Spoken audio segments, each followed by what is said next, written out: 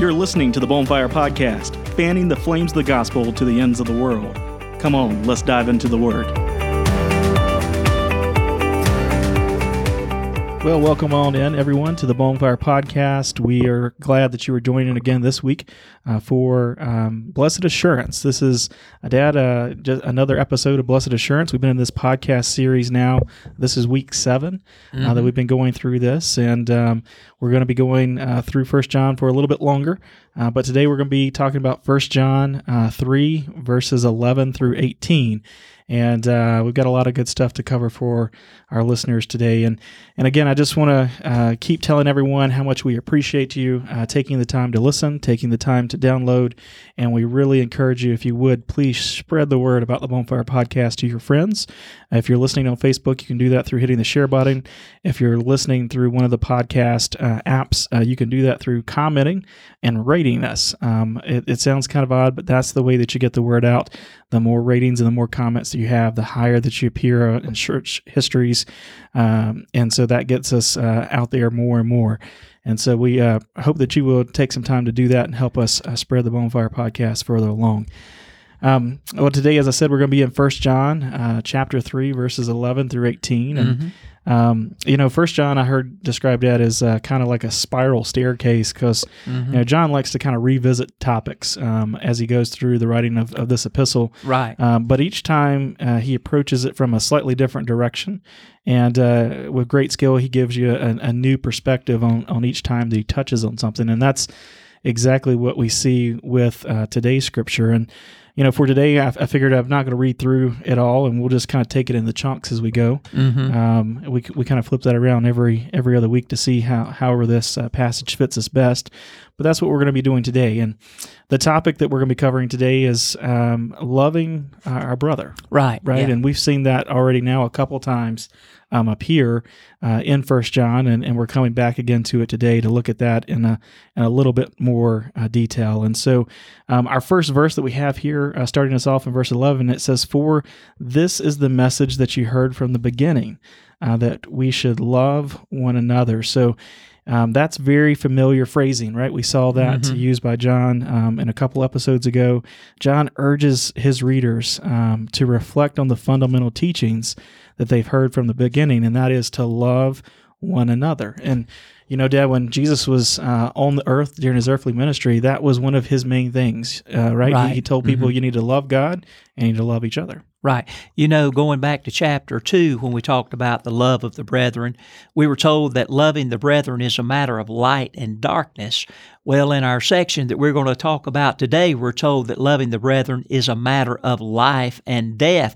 Skipping down to verse 14, it says, "He who does not love his brother abideth in death." So what we're talking about is something very serious today about loving one another. Yeah, it's a life or death issue. And, as it is with so many things, sometimes it's easier to explain what something is not versus what it is. Oh, yeah. And so John kind of employs that tactic in this section of his epistle, and he begins to talk about what Christian love should look like, or rather what it should not look like. Right. And as I was studying this, Dad, I saw kind of 3 things that really stood out to me that John was sharing. There was 3 attributes that would not characterize Christian love, and that was murder, hatred, and indifference. And John had something to say about each one of those 3, and so we're going to walk through those today, and hopefully this will be of a use to our listeners, and they'll find it to be a blessing to their heart as it has been to mine as I was studying through it.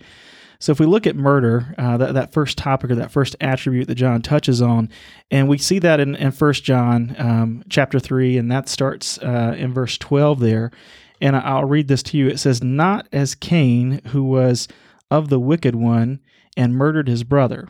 And why did he murder him? Because his work was evil, and his brother was righteous."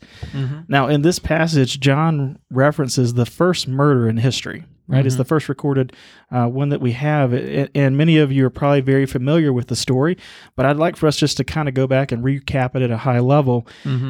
So we have Cain and Cain and Abel were the sons of Adam and Eve, right? The first humans that were on the earth. And Cain, he was we'll call him the kind of farmer type.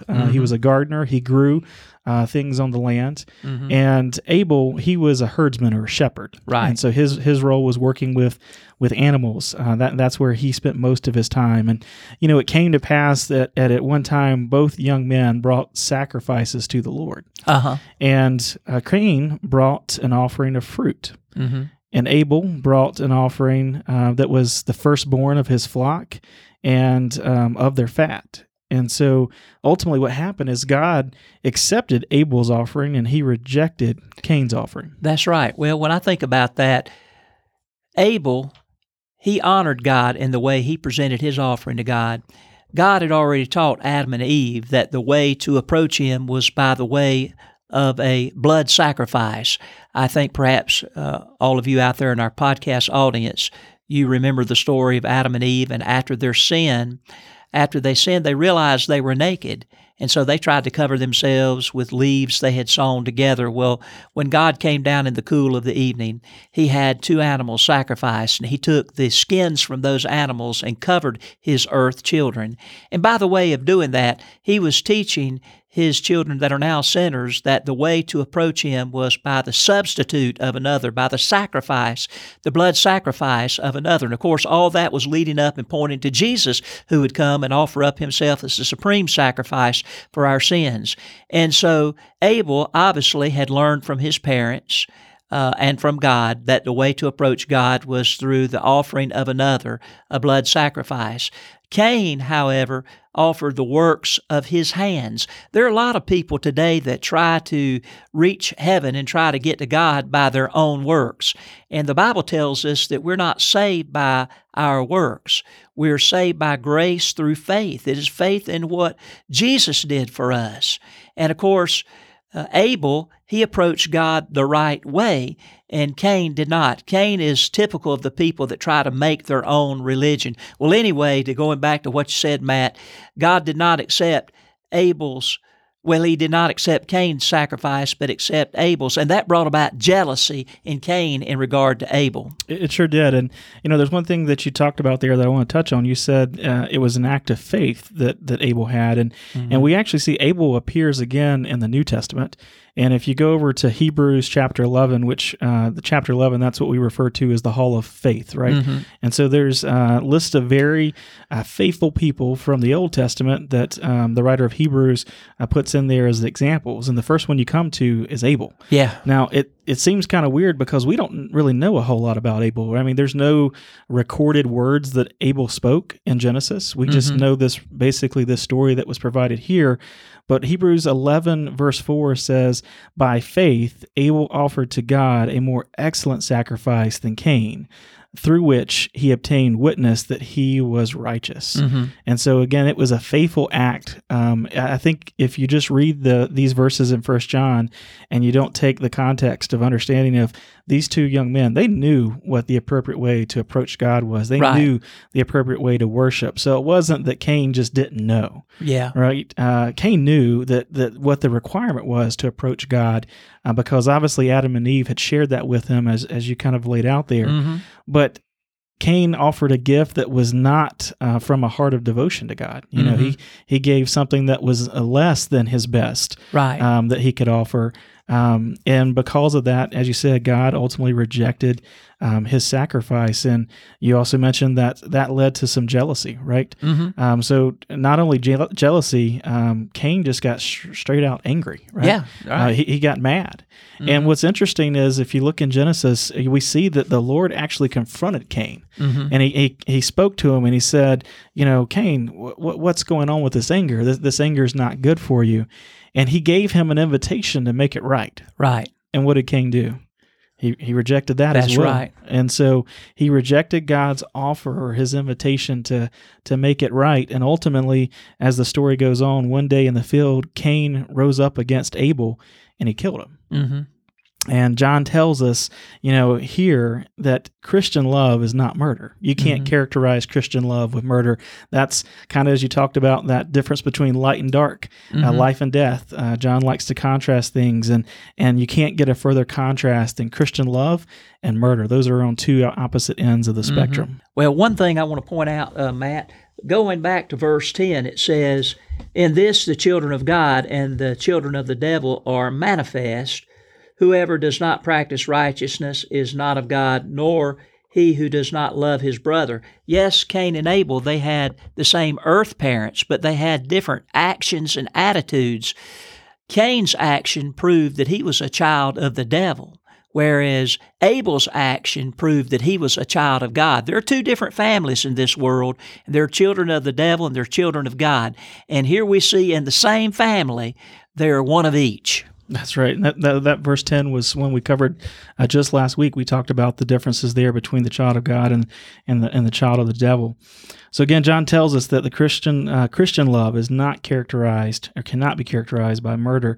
Next, we see John talks about kind of another attribute, and that's hatred, and how it actually kind of relates back to murder in some ways. And so I'll read for us 1 John 3:13 through 15. It says, "Do not marvel, my brethren, if the world hates you.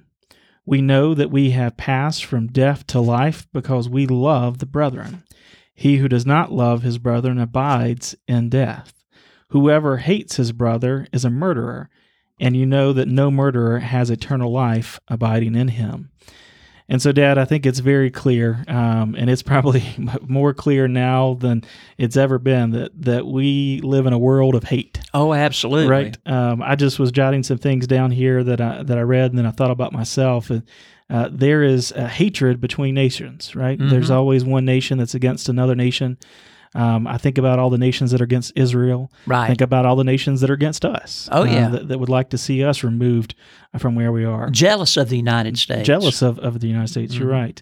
There's hatred between religious groups, right? I just think about the Islam and Muslims that they hate Christians, and they will purposely try to kill and murder Christians because of the difference in our religious beliefs between the two.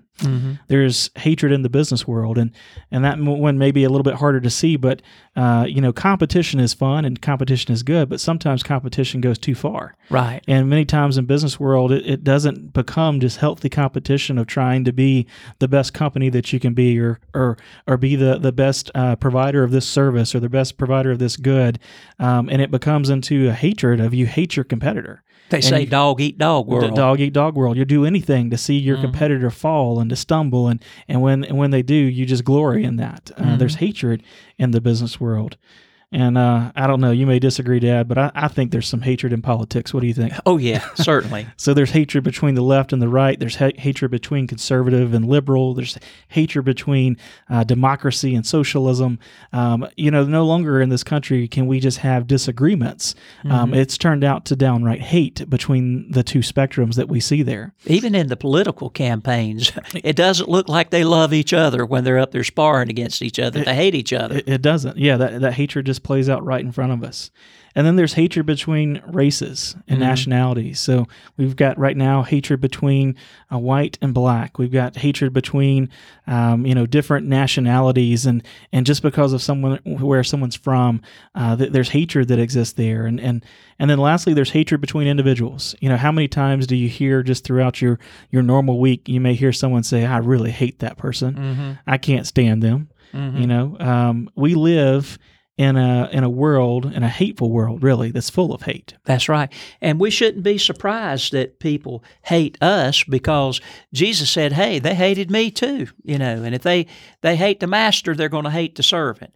So we shouldn't be surprised at that at all. Yeah, in verse 13 there, John says, don't be surprised if they hate us. As you said, they hated Jesus, and he didn't do anything wrong. No. Right? They just hated him, and because they hated him, they put him to death. But I want our listeners to look closely at what John is sliding right here in the middle of this kind of passage on hatred, and we can see that here in verse 14. It says, we know that we have passed from death to life because we love the brethren. Now, right there, he uses the term, we know that we have passed from death to life. Now, we call this podcast series Blessed Assurance, and I see blessed assurance right there in that statement because we love our brethren. Did you catch what he's saying there? It's one of the ways that we can know that we are a Christian. One of the ways that, I know that I have made that transfer from the land of death into the land of life is the presence of love in my heart, Right. We talked a week or so ago about how a Christian does not practice sin. It's not that we can't sin, but we don't make it a habit and a practice in our life. Well, here's another telltale sign as to whether or not you're a child of God. If you're a child of God, you're truly going to love other people. And, as a child of God, not only will you love your brethren, but you'll love your enemies too, because Jesus taught us to do that. And it's only through Christ can we love those that don't love us. Anybody can love people that love them. It takes the love of Jesus in our heart to love people that doesn't love us. That's right. And then in the back end of verse 14 there, it says, he who does not love his brother abides in death. And that's what you picked up on just when we were starting the podcast there, is abides in death. I mean, that's a pretty strong statement.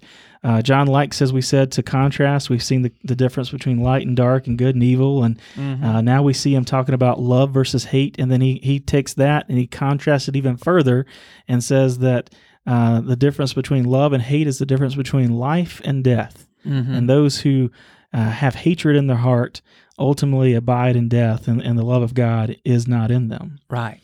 In verse 15, he takes the discussion of hatred further by warning of the perils of hate in the heart. And I want to just look here closely at verse 15. It says, whoever hates his brother is a murderer, and you know that no murderer has eternal life abiding in him. John just flat out says that those who hate their brothers are murderers. That's right. Again, John has all these kind of bumper sticker type statements that he puts in there. Just these, he lays it out like it is so many times, and this is one of those where he says, you're a murderer if you hate your brother. Yeah. Do you follow, again, what John is saying here? He warns us that hate in our heart is the beginning of murder. Yeah, over in Matthew chapter 15, verse 19, Jesus said, for out of the heart proceed evil thoughts, and then he says murders. And do you see what Jesus is saying? He is saying that the first step toward murder is to allow hatred to be down in your heart. In fact, do you know the only difference between hate and murder? The only difference is the outward act. The inward intention and attitude are exactly the same. Of course, we know it is worse for a person to murder someone than to have hatred in their heart. But now, John isn't saying that those two acts are the same. What he is saying is that hatred in your heart is the moral equivalent of murder.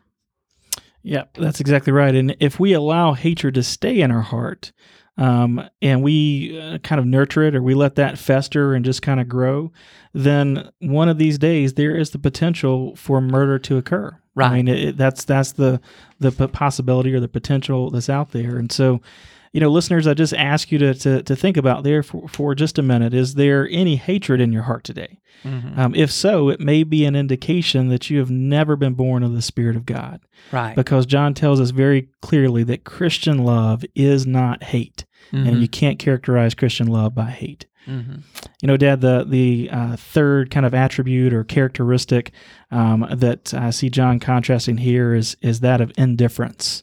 And that's found in 1 John 3:16 through 18, and I'll read that to our listeners here. It says, by this we know love, because he laid down his life for us, and we also ought to lay down our lives for the brethren. But whoever has this world's good and sees his brother in need and shuts up his heart from him, how does the love of God abide in him? And then verse 18, my little children, let us not love in word or in tongue, but in deed and in truth. And so today, Dad, in the study that we've been looking at, John gives us two examples, right? Mm-hmm. The first example that we were given was an example of Cain. Right. And basically, John's direction there is don't go the way of Cain. That's an example that we should not follow. Right. The second example that John gives us here is the example of Jesus Christ himself. Mm-hmm. And he tells us that is an example that we need to follow. Basically, John says, do you want to know how to love? Then you should love like Christ. That's what he's saying. There are two important things that I see that stood out to me that we can gather from the example of Christ. And if we look closely there at 16, we see them. And the first one, it says, by this we know love, because he laid down his life. And that he that he's referring to, of course, is Jesus Christ. Mm-hmm. And it says that he laid down his life. You know, there's folks that like to talk about, well, they killed Jesus, they murdered Jesus, or Jesus was a martyr. But Jesus was not murdered. Mm-hmm. He wasn't a martyr when he was on the cross. No, Jesus was in complete control. And at any moment in time, the Bible says he could have called 10,000 angels to his side, and he could have completely annihilated this entire world and everyone around him and saved himself from the cross. His death was absolutely voluntary. Voluntary, that's right. They did not take his life for him because he is life. Right. He is the author of life. He is the creator of life. But he's the one that spoke a dead man's name, and he came hopping out the grave, still in his grave clothes, right? He said, Lazarus, come forth, and Lazarus just came bouncing on out of that grave with his grave clothes still on. No, they didn't kill my Jesus. He gave his life. Yeah. He sacrificed his life. John 10:18, Jesus said, no man taketh it from me, but I lay it down of myself. That's right. He laid it down. And so the example of Christ we see, as you said, Dad, is it's a voluntary act. Mm-hmm. He did it all voluntarily. It was all on him. It was his will that at his will that he completed God's will for us. And the second truth that we see here, or that I noticed, is really the why behind what he did. And so if we look at the last part of that first verse, it says he laid down his life for who? Who does it say there? For us. For us. That's right. He laid it down for us. Jesus laid down his life for us. That's you, that's me, that's the whole world throughout all of time. So what then should our love look like? John says that we should love like Christ, and Christ loved through a voluntary, selfless acts of sacrifice. Right. You know, where we read that preposition, the preposition means in the place of us, instead of, and the implication is quite clear. The death of Jesus was vicarious and substitutionary. He actually took our place and died the death that we should die. He died instead of us. When I think about substitute, we have Upward Basketball at our church. It is just a big basketball league. It's a Christian basketball league, and kids from all over the community and this upstate area come and play here. Well, if we've got 10 kids on a team and only 5 are out there on the court representing their team at a time, then that means 5 others are sitting on the bench. Those 5 sitting on the bench are substitutes for those that are out on the court playing. But if at some point one of those players that are on the court representing their team gets winded or falls and gets hurt, that player can come over to the sideline, and a substitute then checks in for that player and takes that player's place out on the court, doing that player's job. That's why Jesus came from heaven to this earth, to take our place, the sinner's place. He became man so that he could be a suitable sacrifice. He took our place and took the punishment that we deserve for sin, that we might not have to be punished. His death was not only voluntary, but it was vicarious. That's right. And so voluntary act of selfless sacrifice that Jesus made. And so John tells us that we too are to lay down our lives for the brother, meaning that Christian love propels Christians to love others and to be willing to give themselves in costly ways. Mm-hmm. That's through voluntary, selfless, sacrificial acts of love, just as Christ loved. Mm-hmm. You know, each day, Dad, I feel like when God gives us our first breath, we are to give Him thanks and praise for all the blessings that we have in our life. And then the very next thing that we should do is to begin seeking how we might serve others that very day. Mm-hmm. And we need to serve them just the way that Jesus did. We need to love like Jesus did every single day. And did you know when we serve other people, then we're, in essence, serving Jesus. Jesus said, inasmuch as you have done it to the least of these my brethren, you've done it for me. So anytime you're out there helping, giving a helping hand to someone, lifting them up, encouraging them, doing something to help them with a need in their life, God looks at it like you're doing it for Him. That's exactly right. And, this is not an activity of stacking up good works to get to heaven, Dad. That's right. We know that there is only one way to heaven, and that's through faith in Jesus Christ. And so I like to say, we're not living the way we're living because we want to get saved. It's because we are saved. And Right. so these good works, they just kind of bubble forth from you because you've got that new life, that new spirit in you, and you want to go out and do good things, and you want to love people the way Jesus loved because you've been loved that way. Right. We're not saved by works, but we're definitely saved by faith that works. When you truly have faith in Jesus, then He comes to live inside of you, and His nature is displayed through you, and you're going to be like Jesus. He went around doing good, ministering, helping, healing, and that's just going to be a part of our nature now that we have Christ's nature in us. That's exactly right.